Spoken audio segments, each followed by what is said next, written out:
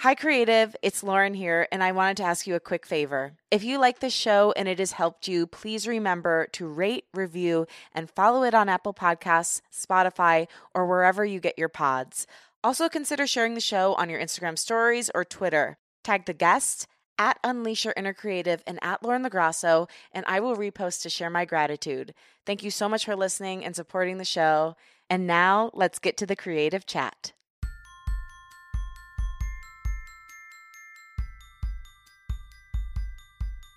Hello, and welcome to Unleash Your Inner Creative with Lauren LaGrasso. I'm Lauren LaGrasso. I'm an award-winning podcast host and executive producer, singer-songwriter, public speaker, actor, and creative coach, and this show is meant to give you tools to claim the word creative, take fear out of the driver's seat of your life, gain awareness around mental health and spirituality, and own your right to have a dream and take up space. At the end of the day, it is a show to help you love yourself enough to pursue whatever it is that's on your heart. So I'm wondering, do you ever feel like a lot of your creative path is out of your control? For a lot of creatives, actors especially, it can feel like you're putting so much energy out into the world and not receiving much back. You're just waiting for someone to tell you you're good enough to do what you love. If this sounds like you, you're not alone. Today's guest was there once, but he found a way to grow his confidence and self-love by creating his own content and therefore opening up a world of opportunity. He has amazing tips on how to use social media to create, manifest, and spread your truth. His name is Michael Judson Berry. He's an actor, comedian, and famous TikToker known for his incredible impressions of the characters from Schitt's Creek. You might know his show, Quarantine Time with Moira Rose, which has gone viral across all social media platforms and resulted in Pop Sugar dubbing Michael as one of the top 15 best TikToks of 2020. I wanted to have Michael on the show because he shines such a bright light on the pros of using social media and how spreading honesty and positivity can lead to great success. So much of our happiness resides in how we express ourselves creatively, and taking control of that is such a vital part of feeling and being seen. I hope his persistence in following his dreams inspires you as much as it did me. Now here he is, Michael Judson Berry.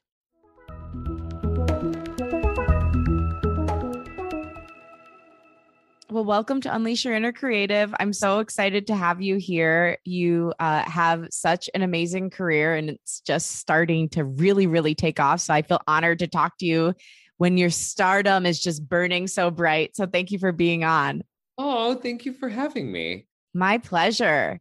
You know, I was reading your bio and I was telling you before we went live that I too am a theater kid and I really related. And I was so happy you put this in your bio because you said, you know, your first role was a prince in The King and I at the age of 6, and then something lit up in you. They made up a role for me. I was a hill child in The Sound of Music. Is it just me or does the Hill Children of Sound of Music sound like a horror movie spinoff? It basically was. Like Revenge of the Hill Child. Like, that's amazing. Yeah, it was amazing. I definitely, looking back, I'm like, you know, they could have given me one of the roles of like the Von Trapp children, but they chose to make up a role for me, which shows you I was very special.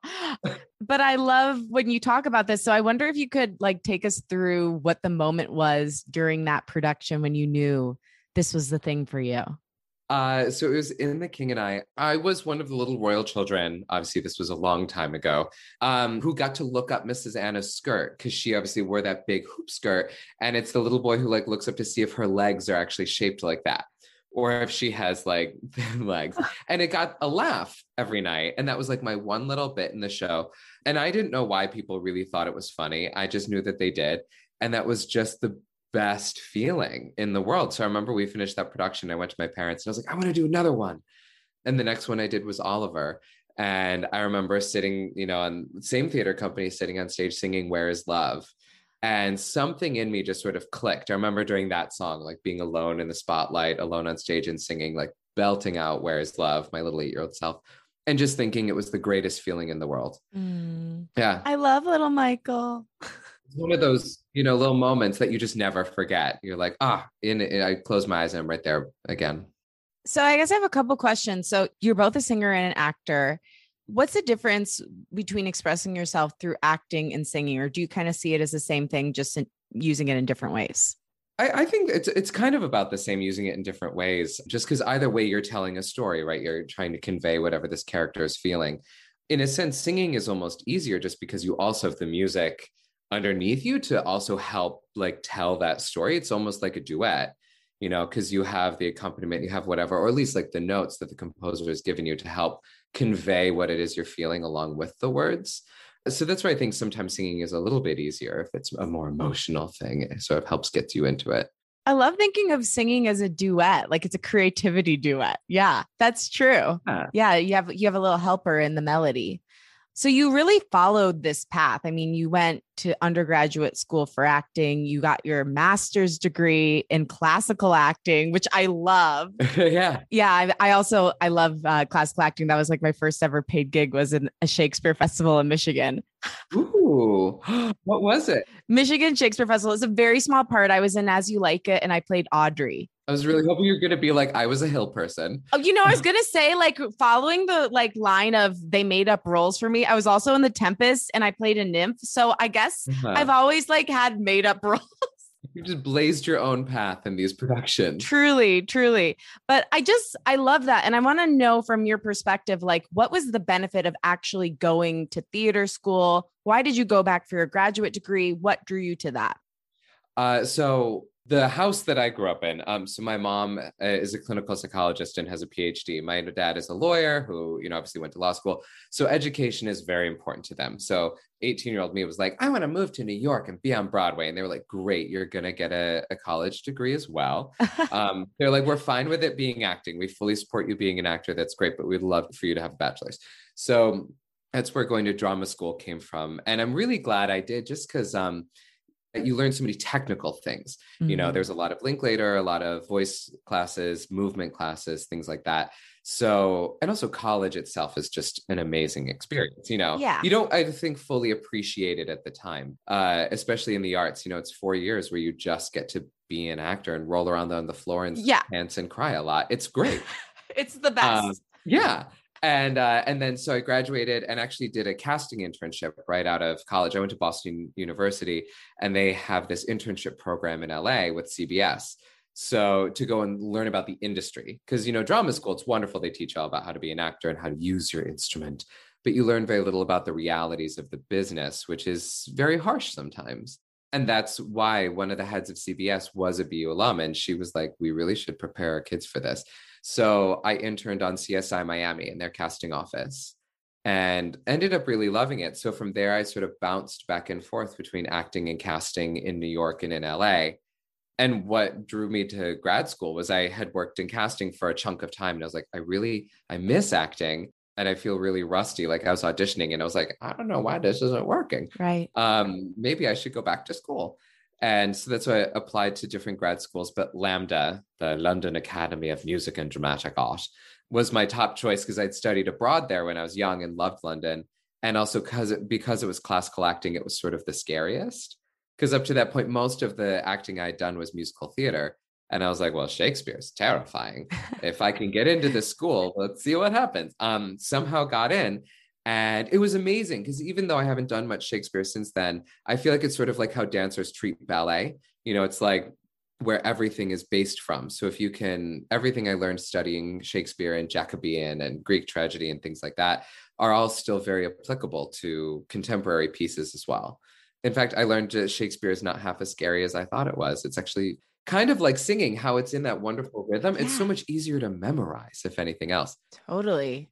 And also to get the emotion of it because you know exactly what you're supposed to be hitting. Oh, completely. I love that. So that was another interesting part of your story and your journey is that you worked in casting. And I think so many creative people end up in adjacent fields, right? Which is good for a while. You learn certain things from it. But sometimes when you're in that adjacent field, you can actually feel further away than ever. It's like you're putting your face up against glass that you can never break. Yeah. And I'm just curious for you, when you were in that situation, how did you feel inside? Did you have that feeling? A little bit. It was a mix of like, whenever I went back into casting, so it'd be in casting for a little while and then I'd be like, oh, I can't be behind a computer anymore. I need to start auditioning again, then book a job and leave. But whenever I was doing it, It was a trade-off. It was wonderful because it was stable. And when you're an actor, stability is such a rare thing. So it's like, I have a weekly paycheck. What is this? And I have weekends off. What a concept. So that was wonderful. But yeah, the problem was every once in a while you had to see a role come along that you're casting and I would just really want to play it. And the whole time I'm watching other actors auditioning, I'm thinking about what I would do differently. And that's how like you shouldn't, like for me, I was like, this is why I should never be full-time a casting director, because I'm kind of putting a little judgment hat on those actors because I'm thinking how I would do it. Luckily, my boss, who was a former actor at the time, never felt that way. She's a casting director. She's brilliant at it and has no desire to act. But yeah, those were those little frustrating moments where I was like, I wish I was on the other side of the table in this moment. And was your boss supportive of you acting? Because I think another thing that's hard with those situations is sometimes like they want you to hide that fact. Was that a thing? Did you feel any like level of like you had to hide this aspect of who you were? Luckily, the one I worked for the most was Melissa DeLizia, who casts Pen 15 and Drunk History and Oh, like wow. a lot of really amazing shows. Yeah. So she's been one of my dear friends. When I interned on CSI Miami out of college, she was the assistant and I was the intern. And so we've just stayed very, very close. So whenever I've gone and worked with her, it's always been with the understanding that I'm an actor. And she even would let me occasionally audition for a different role on one of the shows. She'd be like, you know what, Michael, just like at the end of a session, be like, why don't you run? Because you'd be really funny in this. Oh, I love her. So yeah. And like I worked for Susie Ferris and Jim Carnahan in New York. And all of them were always, it was always with the knowledge that I was an actor first, casting second. Yeah. They would hire me knowing they were like, yeah, but like if you get a job that that takes you away, like go for it. If you need to run off and do an audition really quickly, like go for it. Just, be back in time for session. I love that. I found most casting directors are nice people in general. So Yeah. Yeah. No, I agree with you. And I think that that's such a good note for anybody who is in an adjacent industry. I think it's very important to be upfront about what you really desire. yeah. And that, this is who you really are and you're here and you want to do an amazing job while you're there in the job. But to let them know what your end game is, I think is just fair to you and to them. So I love that you did that. Yeah. And I'm wondering, like, what was the final breaking point where you're like, I have to get back to this. I have to go to school again, or else I don't know if I'm ever going to take this path. Like, was there one moment of clarity for you where you decided to make the shift? It wasn't necessarily one moment. It was sort of over a period of time where I was auditioning and not getting very much. I was at a weird age anyway, as far as roles go, and had just finished a casting gig that was a little bit difficult than some of the other ones. And I was like, I don't think I want to go back into casting after what just happened, but I'm not getting many roles. Is this really the business for me? And I was 28 and having that moment where I was like really questioning if I wanted to stay in entertainment. And I was like, I've been doing this since I was 6. Maybe I should find something else. And that's why I was like, I'm going to audition for grad schools. And if I get in somewhere, then this is a sign that I need to keep doing this. If I don't get in anywhere, then this is a sign I need to sit down and do some really deep self-reflection. And luckily got into all of my grad schools that I'd applied for. So it felt like a pretty good sign that I was like, oh, no, I should keep doing this. Yeah. Since I have a choice. And that's why grad school was that sort of wonderful kick in the pants that I needed to make me sort of fall in love with acting again. Because I think it had been sort of a year-long process before that of slowly just things not going well. And personally too, like things in my personal life not going well. And I just really needed to hit that sort of reset button in many ways. What did it feel like to fall in love with acting again? I love this idea because, it's like we have this spark as a child, like your 6-year-old self playing the prince. Yeah. And then as we get involved in the business aspect of what our creative passion is, sometimes that slowly whittles away and dims and dims and dims until you have almost nothing left. Yeah. So what did it feel like to light that up again? Oh, it was incredible. It's so hard to describe. Because it was really intimidating at first, because obviously, I'm back in this, very prestigious school. A lot of the other people in my class were much more like, had only done Shakespeare leading up to this. I was one of the few sort of like, hi, I'm a musical theater comedy guy. So it was a little intimidating at first, but it was the first role I think I did, because it was one of those programs where you're constantly cast in shows while you're in school. And so we did Richard II was the first one we did, and I got Richard. And it was basically like the first time I started to say those speeches. And our director, they hired professional directors to come in from London. And there's this very prestigious older British director who had worked for the Old Vic and had directed this many times and knew Laurence Olivier. And he sat down at first rehearsal. We did we read through the play and he was like, you're quite good. I'm quite glad you're doing this. But it was saying those words again just felt so good. It felt so easy and natural. It just felt sort of like, this is what my body, this is what I'm meant to do. I don't know. It's hard to describe that feeling, I suppose. It's like jumping, I don't know. It's like stepping into sunshine after 3 rainy days. Oh, beautiful, Michael. Yeah, that's such a great description. It sounds like you were also in flow.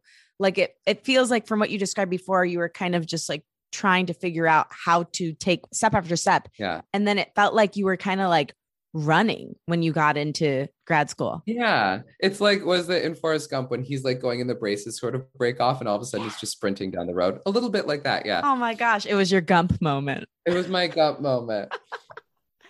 That's beautiful. So you come back, do you go back to New York after you finish school? Like what? I know you mostly make a theater career after that, but tell me what happened.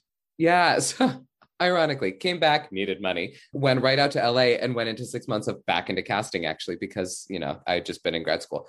Did a little bit of theater there. Yeah. And then went back to New York and started auditioning. And I basically just kind of kept working from there. I went and did Bullets Over Broadway in Philly. I did Curious Incident of the Dog in the Nighttime down in Florida for a long time, which was wonderful. And then got very into improv as well in New York, which is sort of what's led to all this TikTok quarantine time stuff, because I discovered improv comedy and loved it. So I started getting really big into the New York sort of improv comedy scene. Yes. And that's about where I was when everything went into lockdown. And we're going to get deep into that. Before we do, I want to talk with you a little bit because a lot of what we talk about on the show is mental health. And I know I've definitely had many nights pounding the ground, asking God, why? Do you even love me? Oh my God. Yeah. I'm curious, like, how have you gotten through your darkest moments in your career and pushed on? And like, what would be your advice for other people who are struggling with their mental health in the midst of their creative journey? Oh yeah. And you're not kidding. It's tough. The biggest thing is not being afraid to ask for help. I think maybe because I grew up with a mother who's a psychologist who specializes in adolescent development. So that was a real journey growing up. But I grew up thinking I could just always sort of self-diagnose and I can figure this out myself and I don't need help. And that I think it just makes everything so much harder. Once I finally learned to sort of let that pride go and go to friends when I needed to vent and not feeling guilty about venting and not feeling guilty about feeling depressed. Yeah. And not feeling embarrassed about feeling depressed. I think I personally still held on to a lot of those sort of stigmas that this was a bad thing that I'm not allowed to talk about. I'm only allowed to be positive. London was a big place where I figured that out. I had a couple of friends who I learned to really go to when I was going through a tough time. I think before that, I was trying to bottle things up, where I talk about when I was in a bad place personally, I think I was just very, very depressed. And that's part of the reason I wasn't getting roles and wasn't doing as well, was because I just sort of lost faith in myself and lost any semblance of self-confidence. And so going back to school really brought that back. And then I had one friend in particular, we would go to the gym, my friend Alyssa, and she would get on the bike, the cycling machine or whatever, the spinning machine. And I would just stand next to her and we both wouldn't even exercise. We would just take turns crying. And finally just like working out a lot of the stuff that I had built up that like when you're back in drama school, you're working through things because it's acting classes and you can't help it. Like you're working with emotions. And then, so, we would have class and then we'd go and rehearsal and then we'd go to the gym after and I'd be like, this just made me think of this and it's really hard. And she's on the bike, not even pedaling. And she's like, I know. You should do something with that. Like the two of you should make some sort of sketch or scene. Like that's a good series. I know. She's in New York too. But she's still that friend for me. So that's the thing, is like finding those people that you can trust to like really open up to and not being afraid to do that, not being afraid that your emotions are somebody else's burden, because they're not, and you really can't do it by yourself. Yeah. So now when you feel something like that coming, because I'm sure, you've had an amazing quarantine and done so many great things, but we all had those times during the pandemic. There were definitely desperate moments for every living soul. So when you do feel those moments coming up, what do you do to kind of nip it in the bud? Well, first acknowledging that you're feeling bad. Yes. I'm the worst person when it comes to like emotional denial, where it's like, no, I'm fine. It's like, no. Be like, I'm having a bad day. And acknowledging that when somebody reaches out and they're like, how are you doing? It's like, nah, today's not a great day. It's like, oh, why? And then you can kind of get it off your chest. And then finding active things that still make me happy, like little things that I can do to make myself happy. Like in quarantine, I just found that if I just went for a walk and there was a coffee shop near me and I love coffee, and it's like, okay, This already isn't feeling like a great one. I'm going to walk the mile to this coffee shop that thank God is still doing like takeaway, get my iced coffee, even if it's freezing, and walk back and sip it. And then knitting. I found that knitting made me really happy. I love it. I think it's because it's a repetitive thing. And I'm like a nail biter too. I'm a fidgety person. And so the fact of like, I'm doing this very repetitive thing over and over that I can control. And I'm making this absolutely hideous scarf, but you know what? It's still something. That it was like finding that little thing. It's like finding those little things that will make you happy in that moment and being like, you know what? I'm just going to take 15 minutes and do this for a second. Yeah. And I think that's so important too, because like, obviously we have like our high level creativity and the things that are our aspirational passions, but I think it's really important to have hobbies still. And it's so easy when you're in our line of work to forget that it's cool and normal and important to have a hobby. Like you don't have to monetize everything. Yeah, that's what people are like, are you going to sell your scarves? I was like, I wouldn't buy these scarves, and I made them. They're literally therapy scarves. Like they look as upset as I was in that moment, probably. Therapy scarves. I love that. Yeah. Well, I'm very happy that you found therapy scarves. Now I want my own version of that. You've inspired me. Oh, good. Let's get into Moira. Let's get into how this all went down. So the pandemic hits, the thing you've been doing that you're loving, improv, vanishes. Yeah. What do you do when this starts to happen? So I at first felt very lost because also I was still auditioning. I was up for a couple of shows when things went down. And I've never considered myself a writer. I tried stand up once and it was terrifying. And I hadn't really done sketch. All my friends from improv and stuff were creating podcasts and web series and things like that. I was like, oh, I don't know. And then I did this impersonation challenge with my roommate where he did David and I did Moira, and he let me borrow an old wig he had from a Halloween costume. And our friends all thought it was hilarious. And I was like, well, maybe this is what I'll do. I'll do a little YouTube show where it'll be like Moira Rose and David chit-chatting about like life in quarantine. And my roommate had no desire to do it, but he was like, but you can borrow my wigs. I was like, okay. So the first 2 episodes, I guess you could say, of Tea Time, was I just put a wig on my head, put on a black sweater with a necklace, and propped my phone up and just sort of riffed as Moira until I had like a minute-long thing that I liked, and then just sort of posted it, and not thinking anyone would actually watch this. But then the second one, got a few thousand views. And that was on TikTok, Instagram, YouTube? That was on Instagram. Okay. So that's where I posted these first, because I was only on Instagram when I first started, because I know nothing about social media, ironically. But yeah, I remember I did that first. The second one got a few thousand. That's when my mom called me and she's like, Michael, if this is going to be your thing, if you're going to be doing this, please try and keep these positive. Just like make every video something positive. And I was like, good, no. And then a friend of mine who does drag called me and he was like, Michael, if you're going to do this, brush your damn hair. Okay, another really good no. So after that, I brushed my wigs and I got more wigs.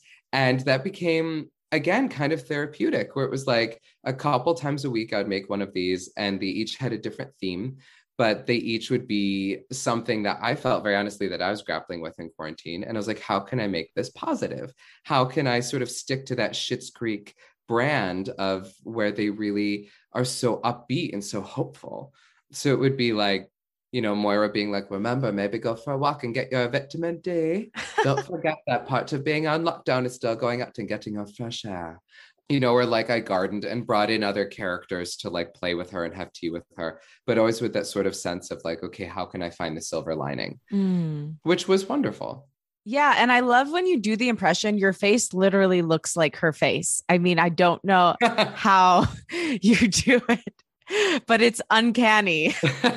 Yeah, I don't know, because I never really sat down and practiced her. It just sort of happened.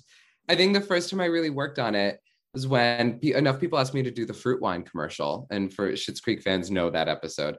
And that was the first time I was like, okay, well, let me practice, like by memorizing it I just watched it over and over. And so probably it got better after that because I watched her so many times and sort of learned the vocal choreography of that monologue. Well, you have it down.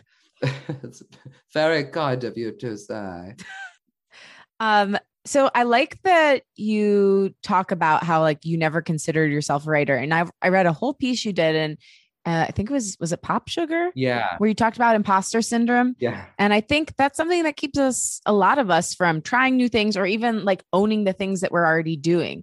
So How do you work through imposter syndrome, and what's your advice for other people who are grappling with that? Yeah. Oh man. So this is how big of a social media imposter I am. And that like I was asked to speak about imposter syndrome and I had to Google it because I didn't know what it meant. And then I read it and I was like, oh, I'm the definition of this. Yeah. Cause like now I joined TikTok to post videos and then I had to learn how to use Twitter to then share videos there. Cause like Jason Buttigieg requested a video and I was like, whoa, I mean, if he wants one, sure. So yeah, dealing with that at first, I was like, I have no right to be blowing up here. I watch black and white movies and have a very large collection of cardigans. I'm basically an 85-year-old man masquerading as a 30 something. And all my friends were like, of everyone, you're the one who's making it on social media. It's a shock. So yeah, it's a weird feeling. I do feel a lot like an imposter because I don't know how the trends work. I basically just write a little sketch show. But how I've dealt with it is just basically being proud of what I'm making, which I think a lot of actors and creators struggle with. Like you almost feel guilty for being proud of yourself. So learning to be like quite proud that I've made something good that seems to make people happy, and also doing something that's so honest. It's like, even though I'm doing a parody of a character and many characters that other people have created, obviously, for the most part, a lot of these sketches are how I'm feeling in that moment. And these are words that now I've written, and they're very honest to where I am in that moment in time. And so that's how I've sort of gotten over it. It's like, no, but this is very true to how I feel. And this is very much my perspective on life or my perspective on this particular issue, but just as told by Moira Rose. And I've talked to different people who want to try and break into social media. It's like, find something that rings very true and honest for you, that you're genuinely passionate about. Because at least the TikTokers and Instagrammers that I follow and the ones that I connect to are all ones, even if they're just like in gray sweatpants dancing, you can tell when somebody is really loving what they're doing or when they're talking about something that they're genuinely very passionate about. And so that's what I think. I think if you're being true to yourself and doing something that excites you, then that's what's most important. Yeah, that's great advice. So basically, be proud of yourself, believe in yourself, and do things that are deeply personal to you. Yeah. Because I think that's sometimes the hard thing about social media. Like when I see people doing like the pointing videos, I'm like, oh God, I want to shrivel up and die when I think about me having to like point to a fucking word. Yeah. I wouldn't know how to make one of those. I don't know how to either. But I think it's just such a great point that like, you don't have to do it the way that everybody else, by the way, not everybody's doing that, but the way that everybody else is doing it. You can do it your own way and have success in your own way. And I think you're a great reminder of that. Yeah. Like I was told when I first started by a friend who's like a big marketing person, and he was like, Michael, you're doing TikTok wrong. And I was like, I am? And he was like, you're just monologuing into your phone or doing little sketches. You're supposed to be doing like the dance challenges or like, whatever challenges. And I was like, I don't even know how to find those, but I'm just going to keep kind of doing what I'm doing. And then, I got millions of views and I was like, so I think I did something right. Mr. Marketing. Mr. Marketing. Back off. Yeah. But also hired me to be in your Just for Men commercials. Like right now. Thank you. I have so much gray hair. I'm happy to color it. You have incredible hair. Thank you. Wonderful wave. Thanks. I wonder how writing has changed your view on acting and what it could be for you. Yeah, I think it's made acting easier. So I feel so much more comfortable going into auditions now than I did before. And luckily now, the world is reopening. So I'm auditioning a lot more than I was. And also now that more people know who I am, which is very exciting.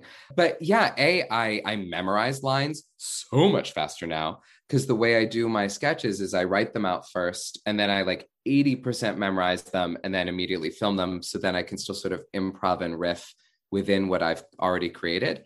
But now it's like, because they're so quick and I do so many cameos now where I write them out, learn them in chunks and then film them, that because I've been doing it almost every day, and acting's, it's a muscle like anything else. So now having to memorize lines, at least, 3-minute monologues every single day. Now when I get an audition, I'm like, oh, I can memorize that in 2 minutes, done. It's like, it's only 3 pages. Great. I'll have that done in 10 minutes. And it's so much easier to find the sort of the active words and the motivation with the character. Now that I've crafted so many scripts where I know what the character's thinking and feeling as I'm writing it, for some reason, my brain just sort of latches into sort of the active words within the the lines that I'm having to learn, if that makes any sense. That totally does. So because you're now viewing it as a writer and an actor, you're able to get the intention behind the writer much faster than you would when you were just acting. Yeah, because there's certain things my brain now is like, oh, that just makes sense. Obviously, like this is the word you emphasize, and like that's the place where you take that pause and stuff, because it's like the most sensical thing from a writer standpoint. And then also like finding now I have so much more courage to play within the beats where there isn't the writing, because I trust my comedy so much more than I used to. So now it's like, okay, they wrote a pause there.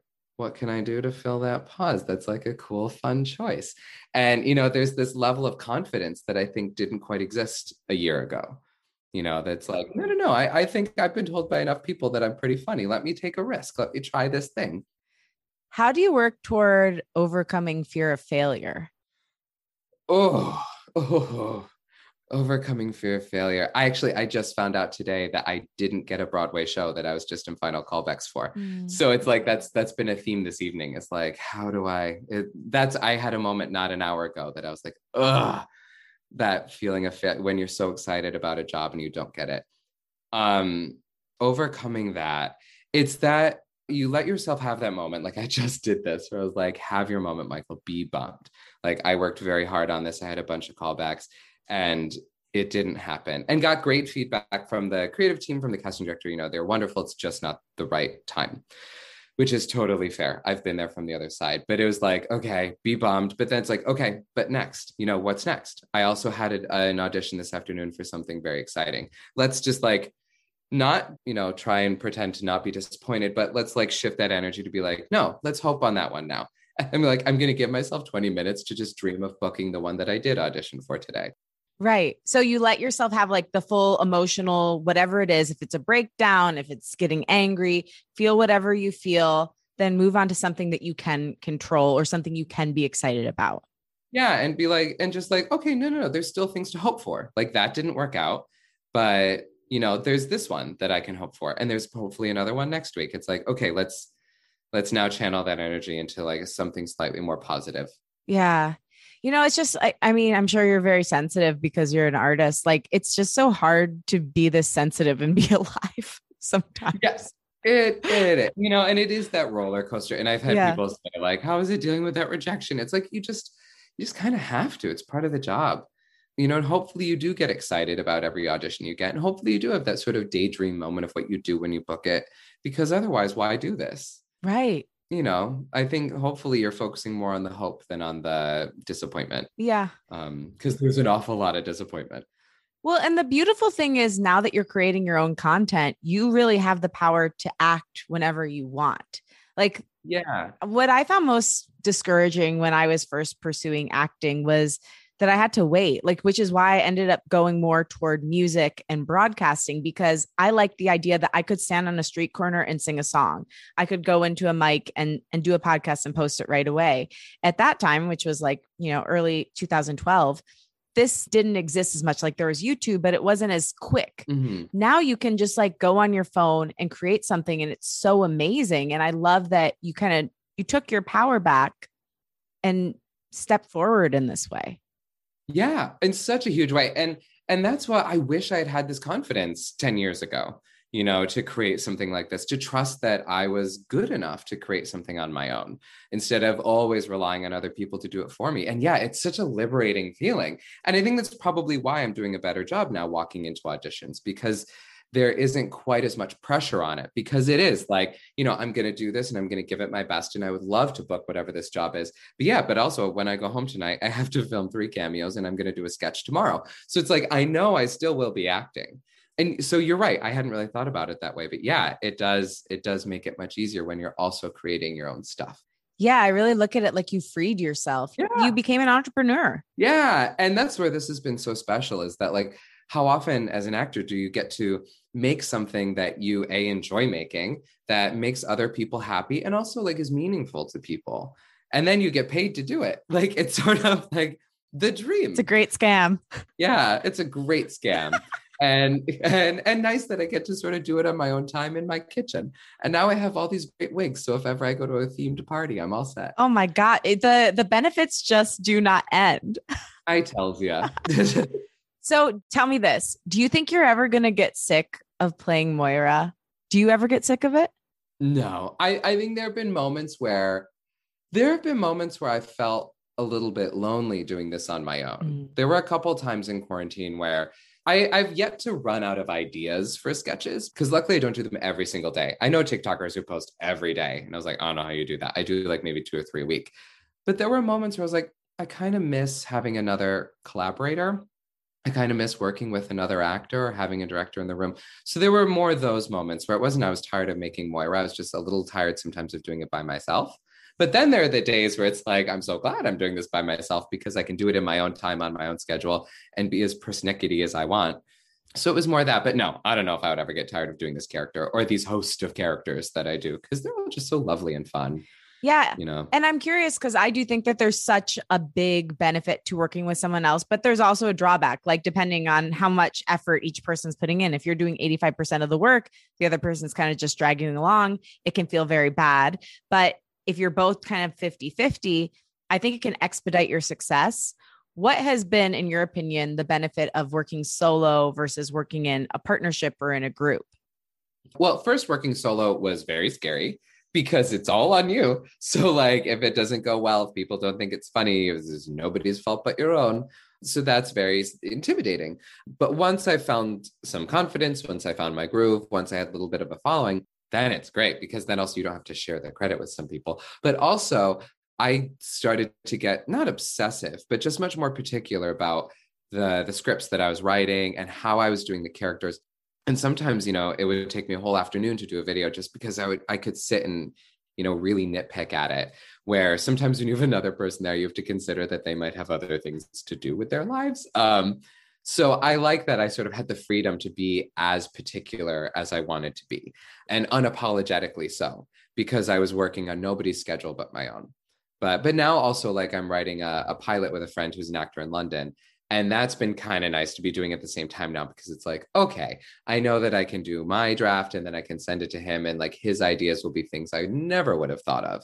So yeah, I like that right now I'm sort of doing both. But yes, they both have definitely their pros and cons. Yeah, I think that's probably the good way to do it is best of both worlds. You don't want to always be relying on another person just to be able to create something, but also it's nice to have somebody to be a mirror for you and to go back and forth and bounce ideas off of. So Yeah. like that.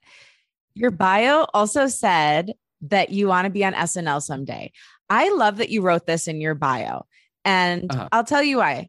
I think it's really important to tell people what you want to do because I don't know if you believe in manifesting, but so many times in my life, just by saying what I wanted and telling other people what I wanted, little helpers in my life helped me find a way to get there. So I think it's powerful from that perspective, but also because most people aren't really willing to be like, this is my dream that I'm not at yet. Mm-hmm. A lot of people in this industry, in order to, make themselves, I don't know if it's to seem like stronger or like they have it more together, won't say what their deepest desire is if they're not there yet. Yeah. And I love that you put that down. Can you tell me a little bit about the thought process behind putting that in your bio? And yeah, because I fully agree with you. I think there's a lot of times when I was afraid to sort of like put things out there. And now it's like, well, yeah, of course. Like this is something that I want. And who knows, maybe somebody from NBC will see that and they're like, oh, and that's right. He does these like 20 wacky characters and he does all these impressions. Maybe he'd be great on this show.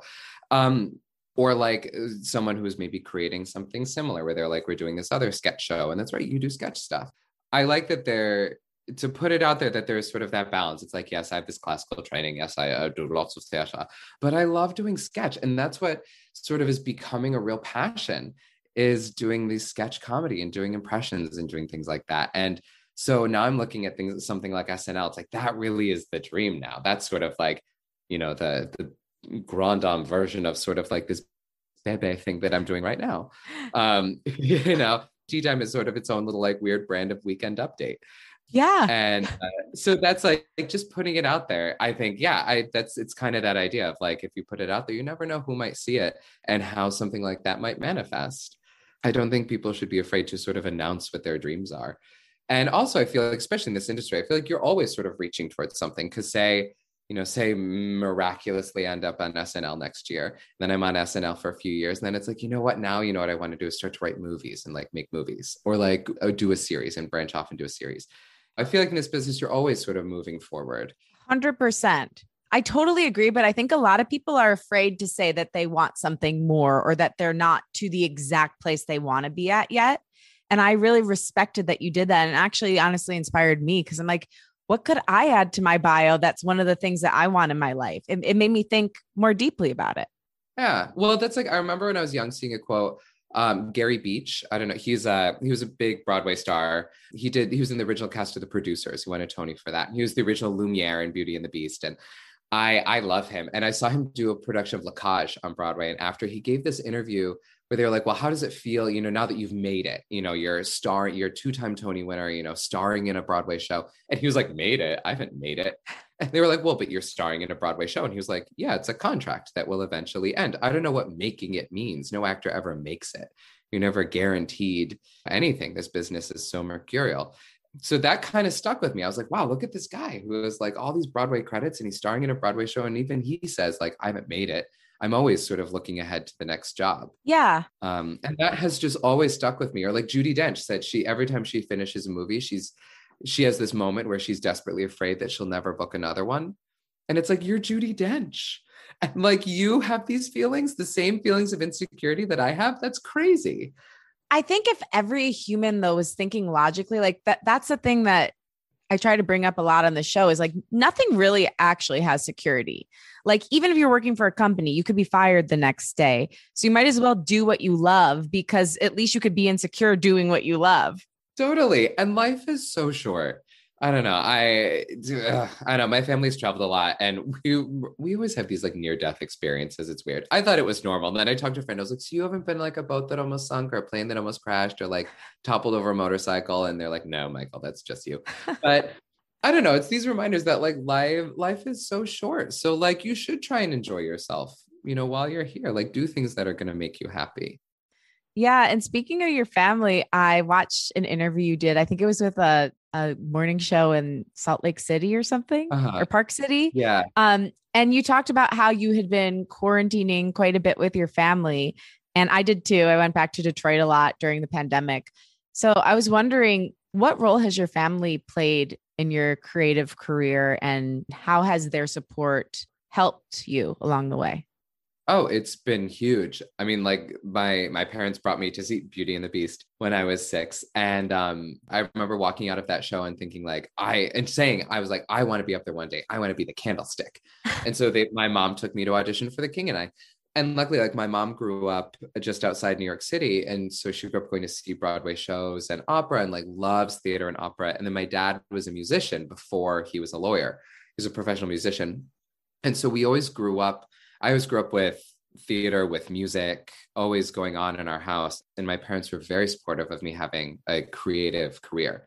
And like my mom is a huge old movie buff and comedy buff. And so she introduced me when I was very young to, old slapstick comedies like Arsenic and Old Lace and Harvey and Mel Brooks movies and Monty Python and Lucille Ball and like all those sort of comedy greats that I think really informed who I am now. Because when I was a kid, like I would memorize, the Vitamin to Vegemin sketch from I Love Lucy, or like different Robin Williams stand-up routines where he would do all those crazy voices and perform them at dinner. And luckily my parents didn't tell me to shut up and, eat my peas. They were like, no, it's hilarious. Keep going.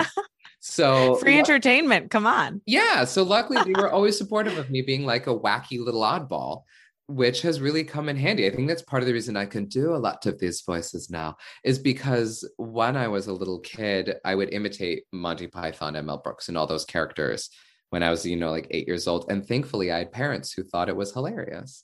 And an older sister who's a very successful engineer who has a real people job. So they were like, chase your dreams because she'll pay for our nursing home.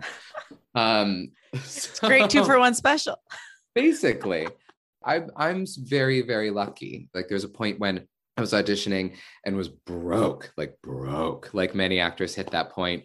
And my sister lives in New York and she let me come live with her rent free for like 6 months. And she was like, I'll feed you. You stay with me. Just watch my dog when I'm at work and like go do your auditions, chase your dreams. Like, don't worry about rent for the next 6 months, save some money.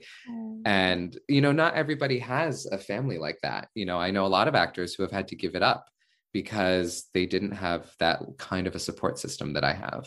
Oh, I love your sister. What a beautiful human. She's the best. Because look at you now. It was all worth it. Yeah.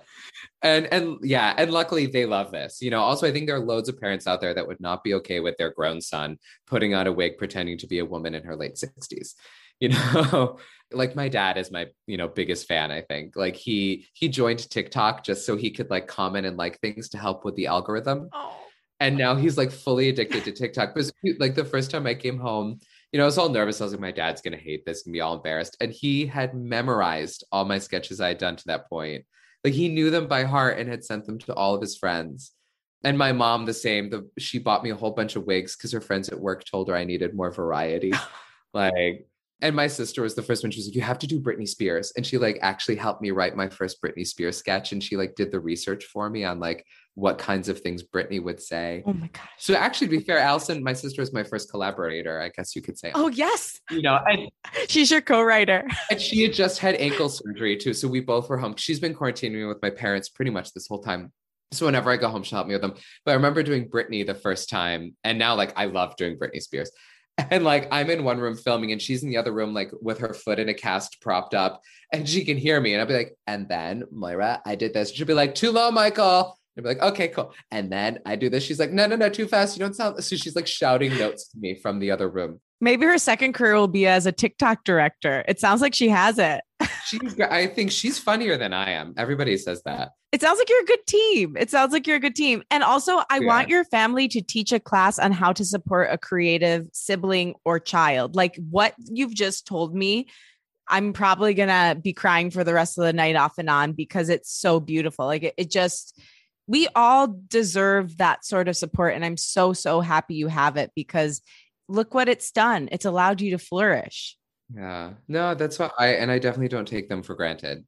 No, I can tell. I mean, the way you talk about them, it's, you glow. Yeah. Aww.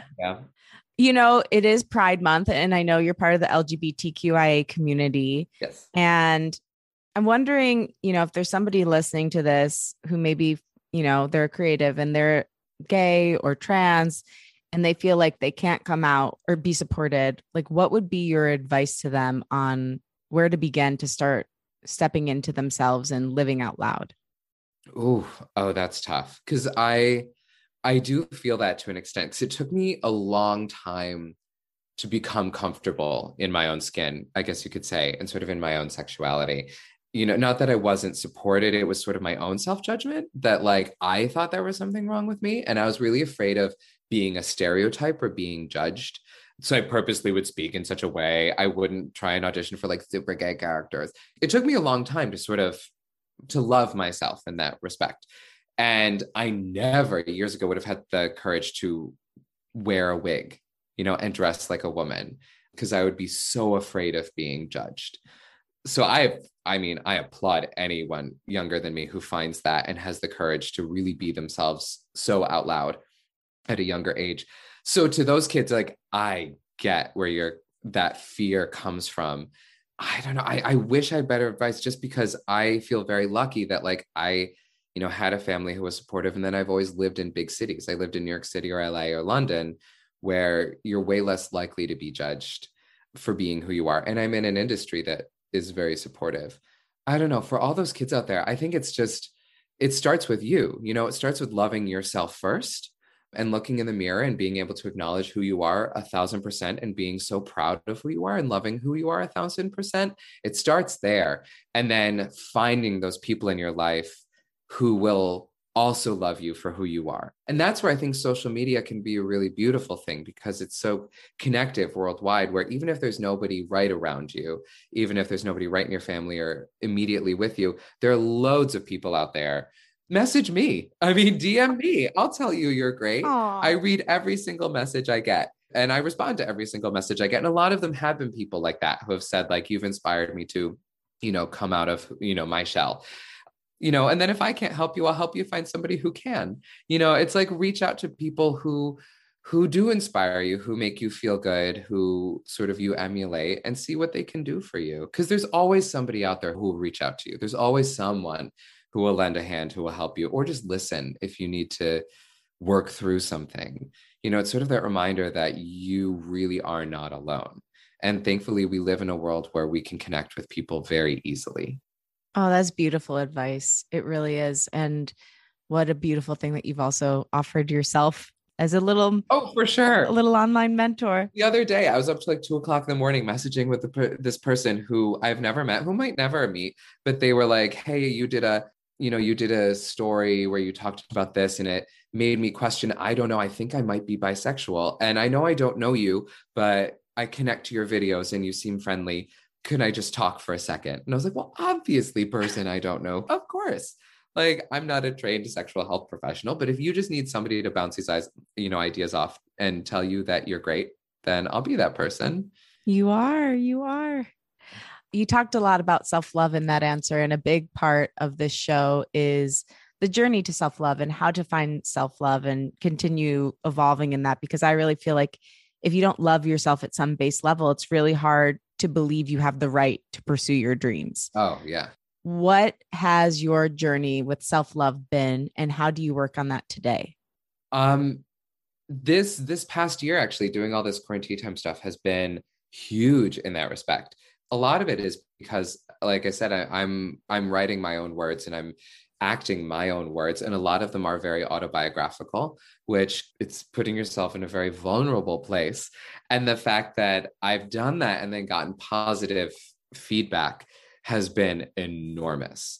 I find that I am so much more confident now when I just even ordering coffee. I think I used to be like, "Hi, I think I'll have a venti," but like if it's like, "I think I'm sorry for disturbing you." It's like, no, no, no, no, no. Like, own who you are. And so that's been a huge journey for me, especially over the last year. And I think for actors, that's very difficult because you're constantly, hearing no. You're putting yourself in auditions where even though you're playing a character, you're you.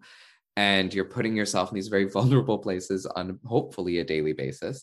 So I think it can be really difficult to sometimes go home and sort of reaffirm that you are a valuable person that deserves to be loved, especially by yourself, and that your voice and your energy and your thoughts and your perspectives are all worthwhile and necessary. Everybody.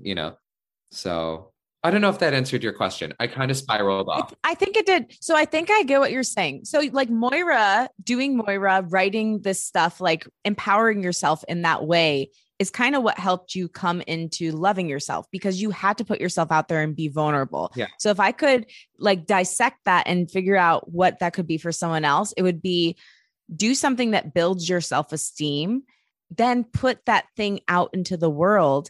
And even no matter how it's received, just being proud of it and knowing that you created that thing that was a piece of your soul, that can help you build self-love and carries through to things even as simple as going out and ordering a coffee, like doing it with intention versus like apologizing for the fact that you're there. Yeah, exactly. Well, could you translate every answer I do? I'd love to. It'd be my honor. My poor I feel like I'm the worst in interviews sometimes because I ramble so much. You really don't. You really don't. But I got what you were saying. I sometimes I do that a lot on the show with everybody, regardless of how they speak, just like breaking it down for the person listening, because I think it's helpful to hear it like not in a specific situation, kind of like how they can globally use it in their lives.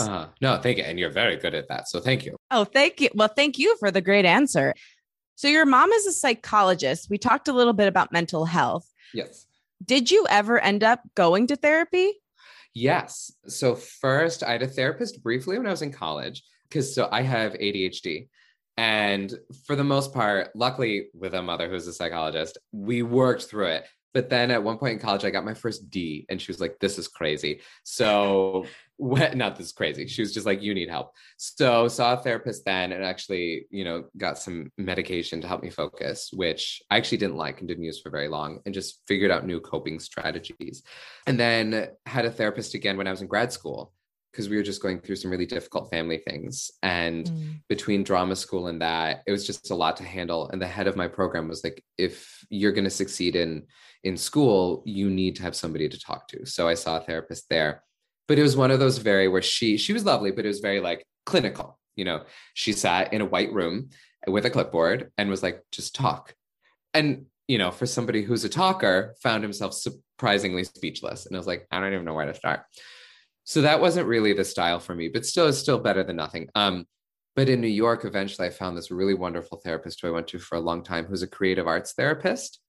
And that's where I was like, once I found out that was a thing. And so for, creative people in general, it was magical because he spoke to me like a drama teacher, which is, drama schools where I felt my most comfortable, because he had a PhD in clinical psychology, but then a master's in musicology and creative arts therapy. So he would say things like, okay, Michael, sit on the couch, but find your ground, have your feet flat on the floor, breathe. Where's your tension? Find your spine. Where are you holding your tension today? Or if I didn't know where to start, he would be like, well, what songs have been stuck in your head for the last week? And I'd be like, well, this song. You'd be like, okay, cool. Get up and sing it. And either he would play it on the piano with me, or we would find a track that I could sing to, and he would just watch. And I would sing the song, and he'd be like, okay, so I don't know if you're aware of this, but your whole body tensed on this word or on this line, or your body relaxed on this word in this line. Why do you think that is? And why do you think this is the song that's stuck in your head? And how do you feel now having expressed it? And it would always be a brilliant jumping off point. Or there was one time where I was so upset about a breakup, and I couldn't even speak. And he just got out his guitar and just played chords, and it just made me cry. And I'm not much of a crier, but I was just like, poof. Something about the chords that he chose just sort of unlocked something inside me. Oh my gosh, you just blew my mind. Yeah, sorry. So that's where I loved him. So if wherever you are, even if, you're not a necessarily creative arts person, creative arts therapy is great.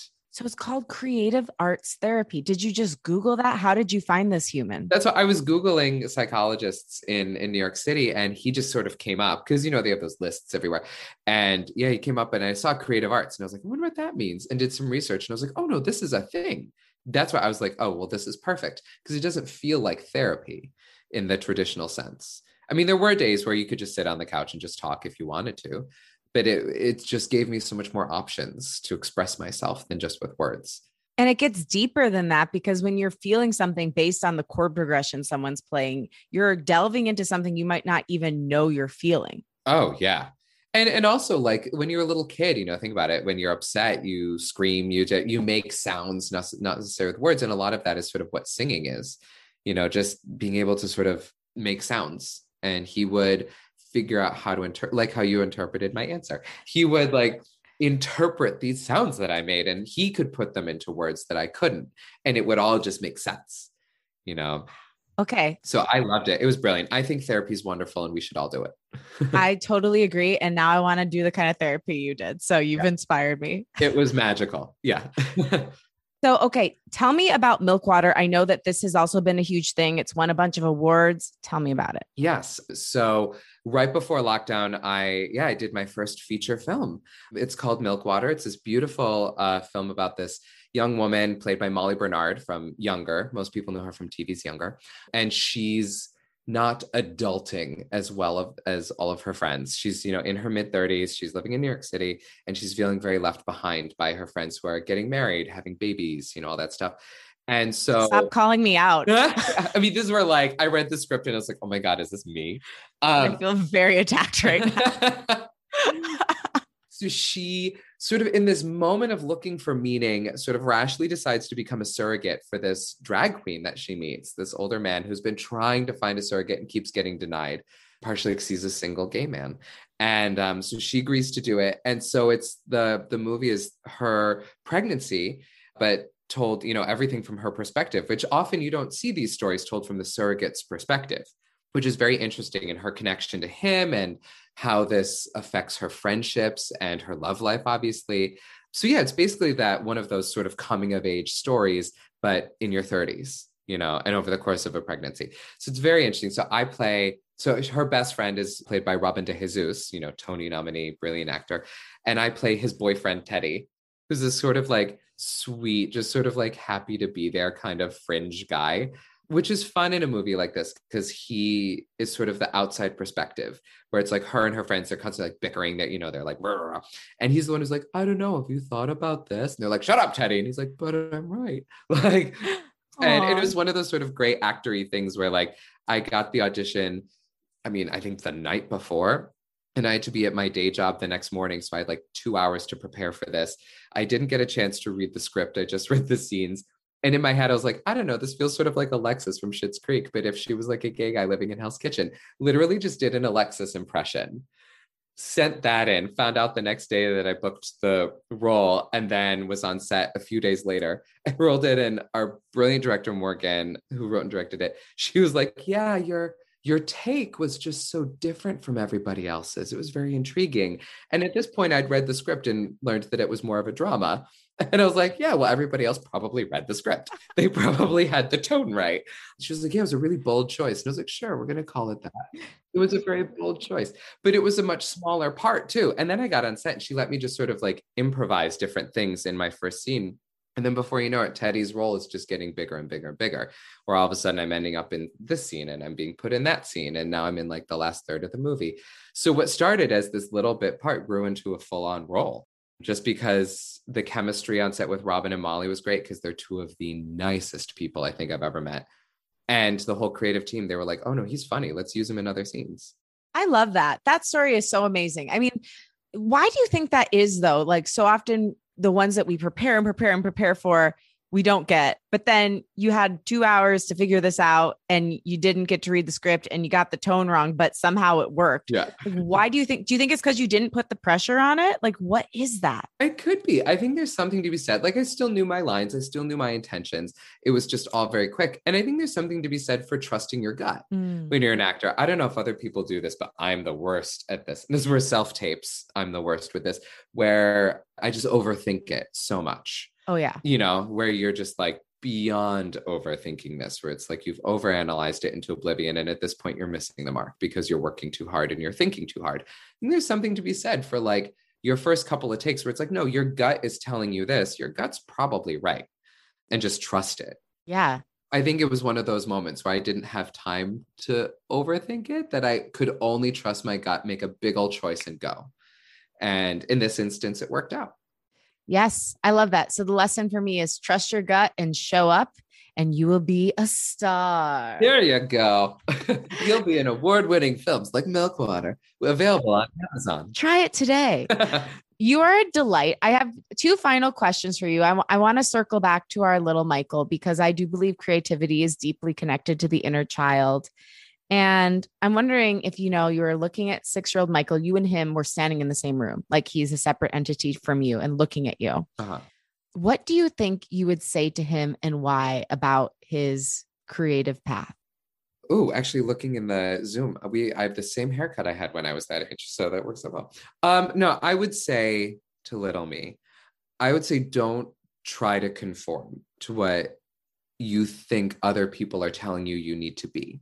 You are kind of an oddball and you see the world differently from most people.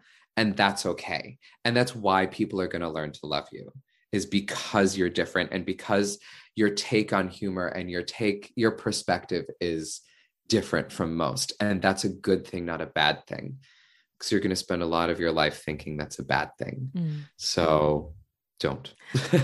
Just trust that you're exactly who you should be. And what do you think he would say to you now and why about where you're at? He probably would say, why aren't you more successful, Michael? I had bigger dreams. By the time you were this age, you should have done X, Y, Z. No, I think me at that age would be like, I don't even know why you're giving me this advice, because I'm great. I wear tuxedos to school and I wear spats and I love to tap dance in my free time. Why would I ever change anything about myself?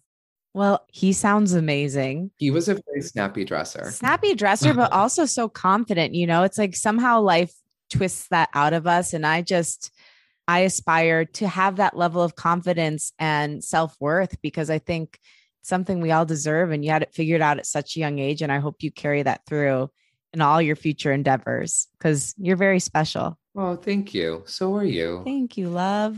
Thank you for having me. This is a lot of fun.